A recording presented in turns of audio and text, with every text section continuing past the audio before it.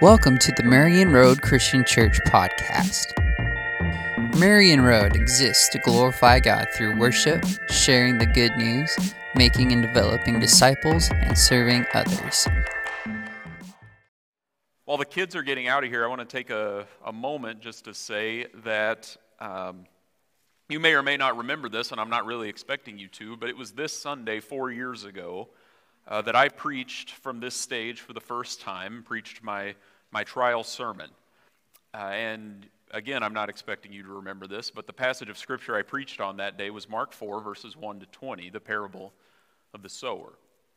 And I didn't plan this when we were designing this sermon series through the Gospel of Mark last summer, but that is the same passage of Scripture that I'll be preaching on today. And it's not the same sermon, I promise that. Hopefully it's a little better, but we'll see. But because those things lined up, I just felt like it was appropriate to take some time. I just wanted to say thank you. A lot has changed in the last 4 years for me and for us as a church. But what has not changed is that I'm grateful to get to be here. I'm grateful to get to live life alongside you all. So thank you for listening to me 4 years ago if you were here and deciding you wanted to keep me around afterwards and letting me stay since then. I am grateful. And with that being said, let me pray for us, and then we will open up Scripture together. God, we thank you for your faithfulness. We thank you for your care for us each and every day, even when we don't recognize it right away. We thank you for the opportunity to gather in worship of you. We pray that you would be honored now as we open up your word together. As we see how your word goes out into the world, God, we ask that you would help us to listen as you speak to us, so that you may be glorified through each and every one of us, now and always. We ask all this in Jesus' name. Amen. Well, up until Easter, we are on a journey through the Gospel of Mark. And to this point, we've been getting a sense of who Jesus is and what he has come to earth to accomplish. Then the first week of this series, we were introduced to John the Baptist and how he came to prepare the way for Jesus in fulfillment of the promises of the Old Testament. In the second week of this series, we looked at Jesus' baptism in the Jordan River and how the voice of God from heaven speaks to confirm Jesus' identity as the Son of God and God's approval of his work, and how immediately after that Jesus is sent out into the wilderness where he is tempted by the devil, and how through all of that he is identifying with our human experience so that he might bring us redemption. 2 weeks ago, we saw Jesus forgive the sins of a paralyzed man and healing him. Last week, we saw Jesus' growing popularity in chapter 3 and how that's beginning to rub some people the wrong way, both his family and the religious establishment, as he's upsetting social conventions and the status quo. And those are the sort of tensions that we are going to see underneath the surface, at least, if not outright, throughout the rest of this book. But it might be natural at this point to ask the question, why is Jesus experiencing this sort of opposition? I mean, going back to chapter 1, Jesus comes up out of the water of the Jordan River. The Spirit of God descends from heaven like a dove. A voice from heaven speaks, "This is my Son, whom I love, with whom I'm well pleased." That would seem like a pretty good reference to say that Jesus is who he is claiming to be, and therefore he should be listened to and followed. And yet, we've seen that hasn't been the case throughout his ministry. In chapter 2, we saw Jesus has the authority to heal and forgive sins. He brings the cure to our spiritual and our physical ailments, yet those actions start to cause people to wonder if maybe they need to try to get rid of Jesus. In chapter 3, last week, Jesus says that he's come to set us free from the bonds of Satan and sin and death, and yet the things that he is saying cause people to decide that either he's insane, like his family concludes, or that he needs to be done away with.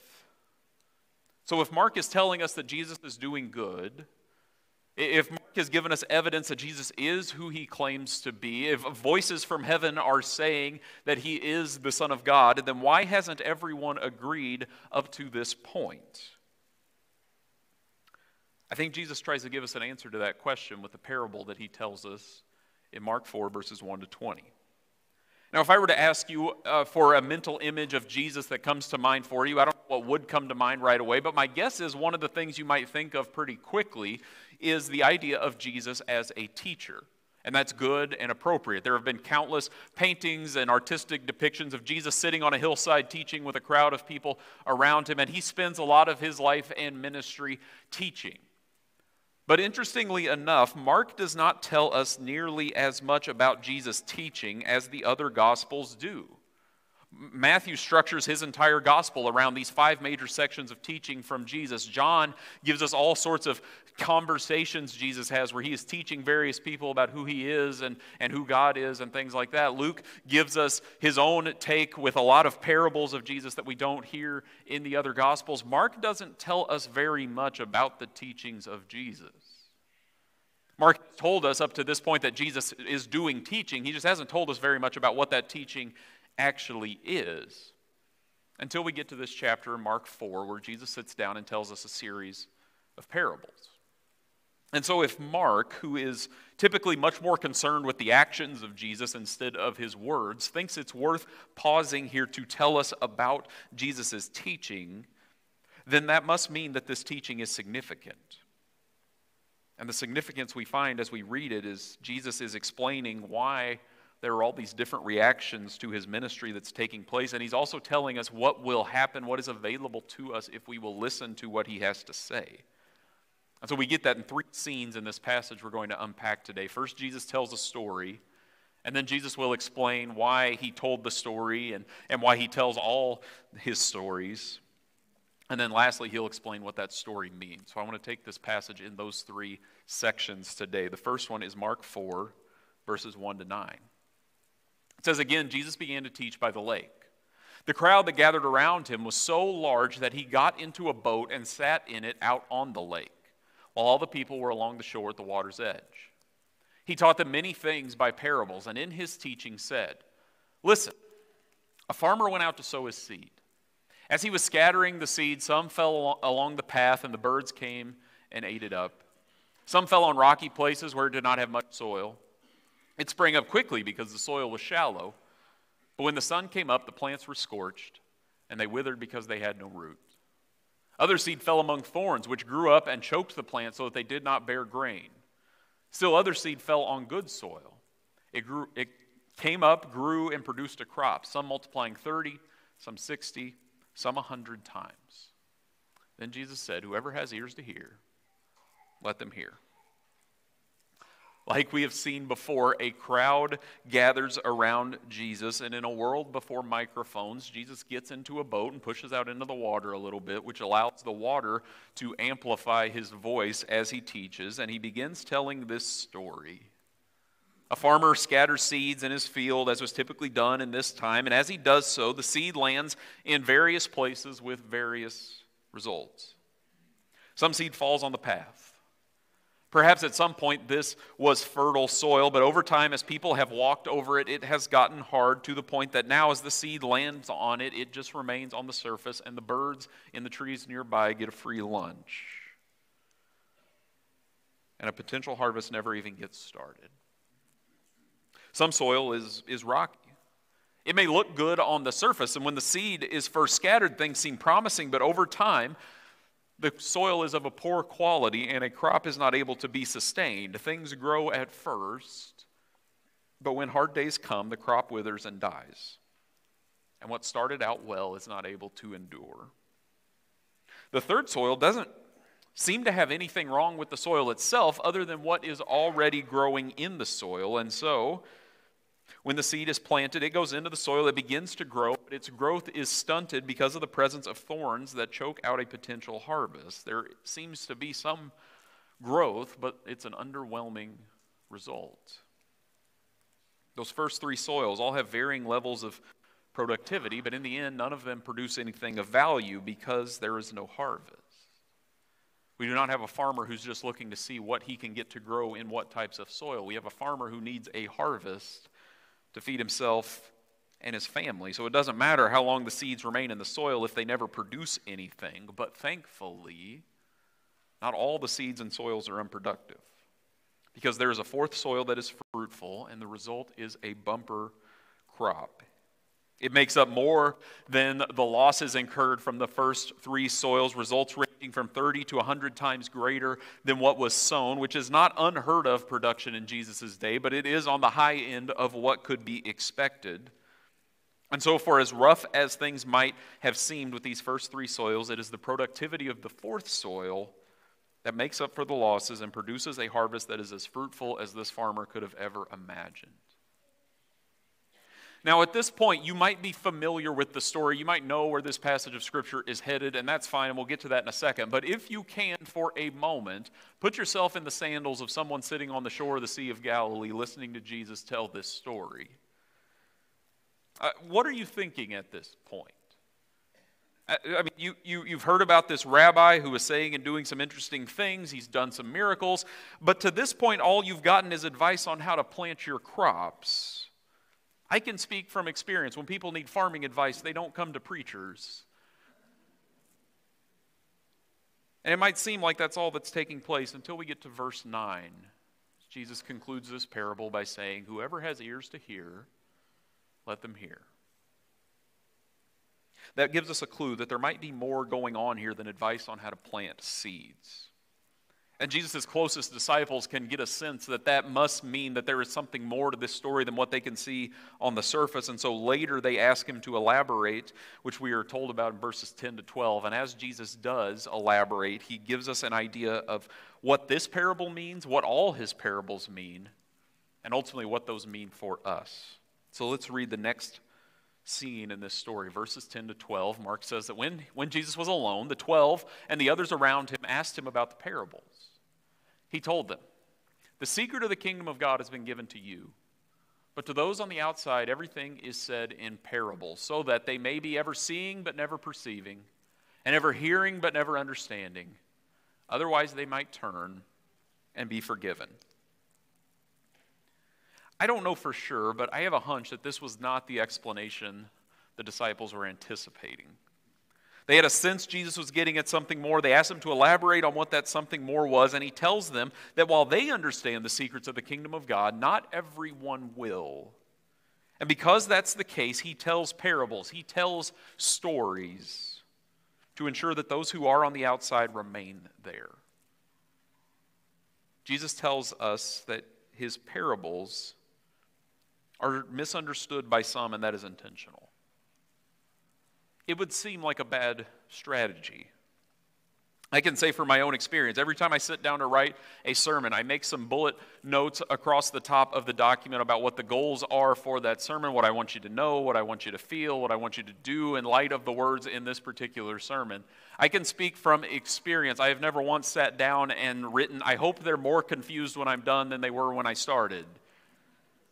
Now, we can be honest for a moment, because the records I keep tell me this is the 165th time I've preached on this stage. That's probably happened at some point, and I apologize for that, but it was not the goal. So why is it the goal of Jesus? Well, he explains why by quoting from Isaiah chapter 6. You might know that Isaiah chapter 6 is the prophet Isaiah's call into ministry. He has this incredible vision of God's glory that causes him to volunteer to be God's prophet. And after he does that, God gives him a commission. He says that Isaiah will go, and he describes what this ministry will look like, and it is not a glorious image. He tells Isaiah that he will preach, and people will listen, but they won't understand him. He says the people will see him, but they won't be able to perceive him. And the reason why is because they've dulled their eyes, they've hardened their hearts, so that they can no longer receive the message of God. And so they're going to reject the message that Isaiah brings to them. And as they do so, it will confirm their rebellion against God and God's oncoming judgment.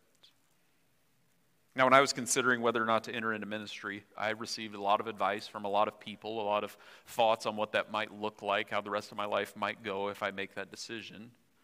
I did not have a single person give me a message like Isaiah receives at the beginning of his ministry here.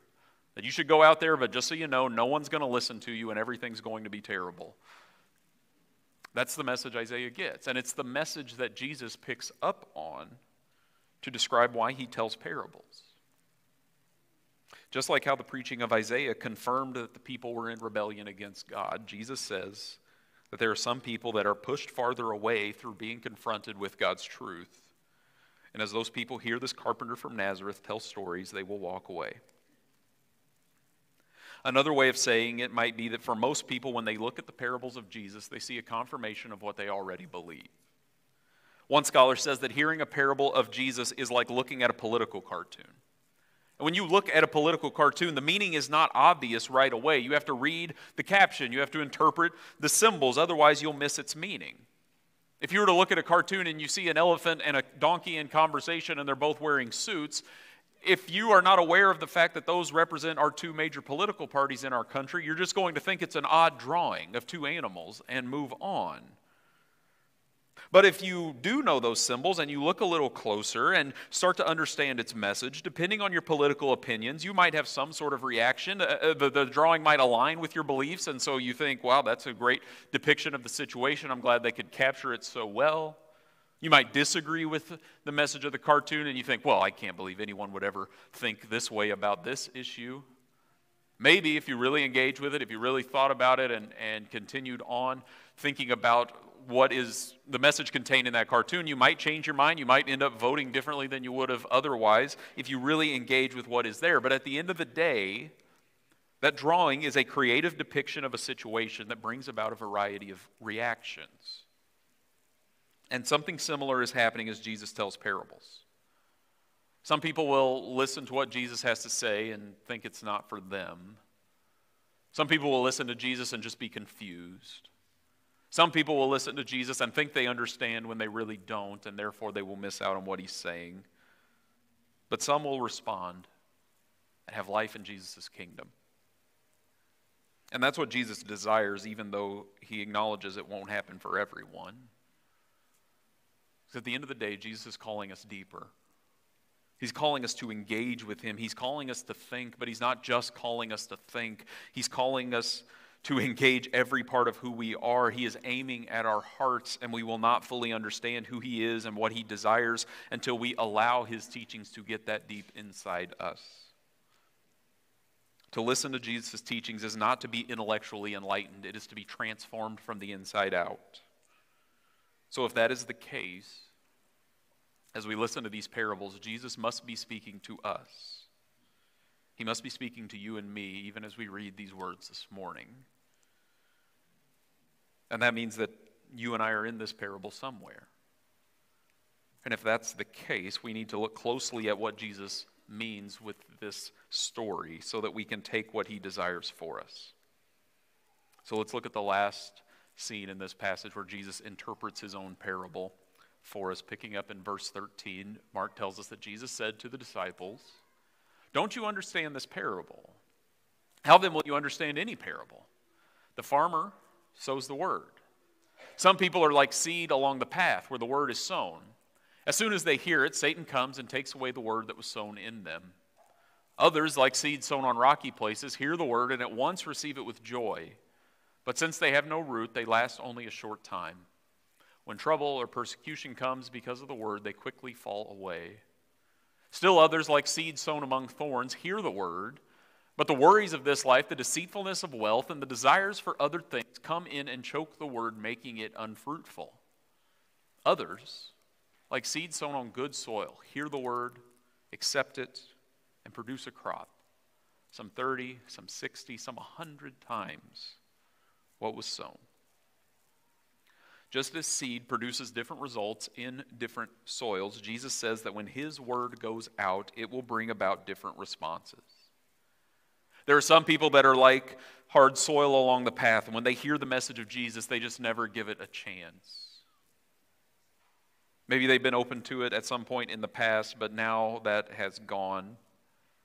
Maybe you've been this person, maybe you are this person, maybe you know someone who is this person for whatever reason. Maybe they've been mistreated by the church in the past, feel like they've been hurt. Maybe they've gone through difficulties in life and feel like God did not come through for them. Whatever it is, they've reached a point in life where they have decided they want nothing to do with Jesus. There are some people that are like rocky soil. And maybe at first they're excited. Maybe they go through some dramatic spiritual experience. Maybe they feel like they've been transformed. They've turned their life around completely. They want to change everything for the sake of Jesus, a New Year's resolution, whatever it might be. And we can get excited about those stories, and we absolutely should because they're worth celebrating. But Jesus also tells us that sometimes it can be the case that someone who starts well does not finish well. Sometimes everything looks good on the surface, but there are no roots underneath. And so when the new wears off, you are left with someone who does not stay the course. He says there are some people that are like soil with weeds. There's nothing wrong with the soil in and of itself, but with other things going on in the soil, there is no ability for fruitfulness. Maybe that has been or is you. I fear that in the noise of our world, this soil might apply to more of us than we would care to admit. We've experienced this in our house lately. I don't know if anyone else has ever experienced this, but it turns out newborns require a lot of work. News to me. And in the last few weeks, it has been great, and I'm not complaining or anything, if nothing else, because he's in the room right now. But it can be very easy, and I'm sure you've experienced this as well. It can be very easy to go through a day just worried about the urgent.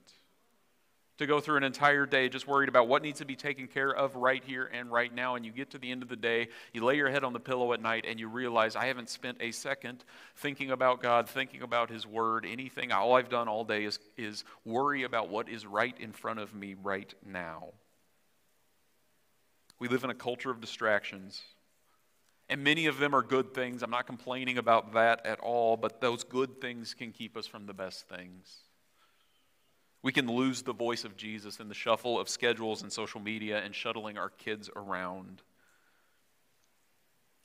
And when Jesus talks about this third soil, the only thing wrong with it, the only thing keeping it from being fruitful was that there were other things growing in the soil. And sometimes the only thing that prevents us from producing a harvest for the kingdom of God is the good things that crowd out the best things. But lastly, Jesus tells us that there are some people that are like the good soil, and they take in the Word of God, and God does more than we could ever imagine with that. This is the soil Jesus desires us to be, that we would bring about a harvest in His kingdom.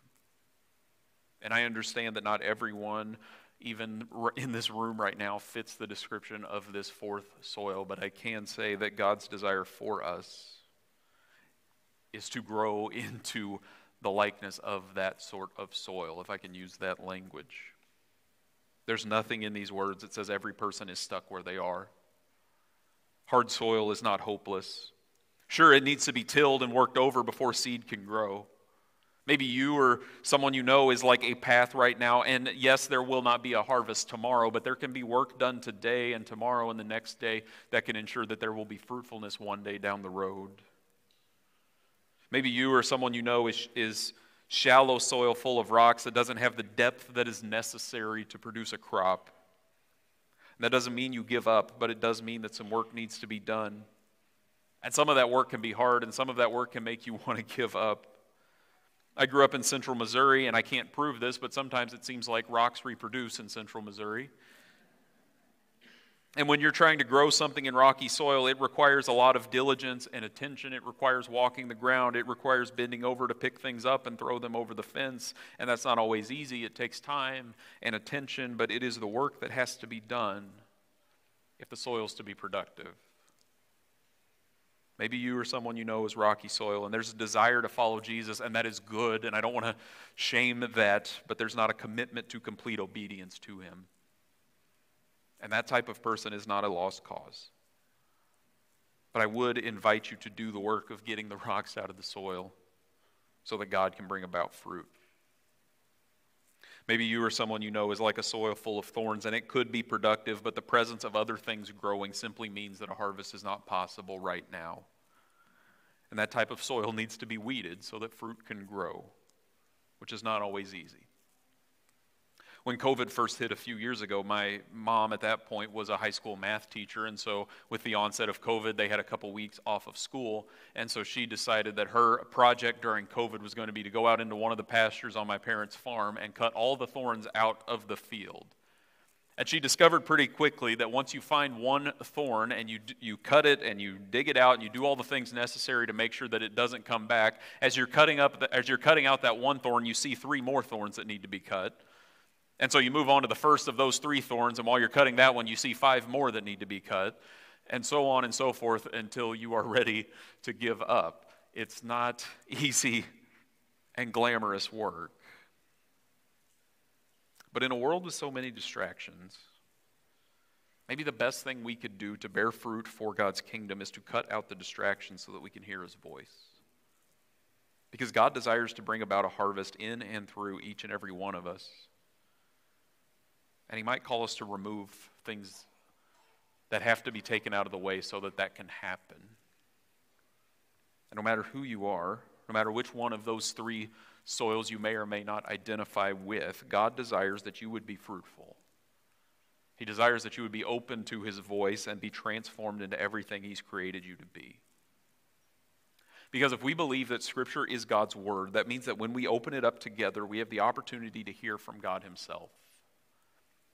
So the problem is not whether or not God is speaking. The problem is whether or not we will listen.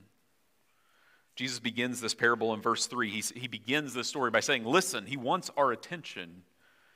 He tells the story, and then in verse 9, the verse we read a couple times already, he concludes this story by saying, whoever has ears to hear, let them hear. That word for hear is the same word that was translated listen at the beginning of the story. Just in case we've forgotten, he wants us to reflect deeply on his words.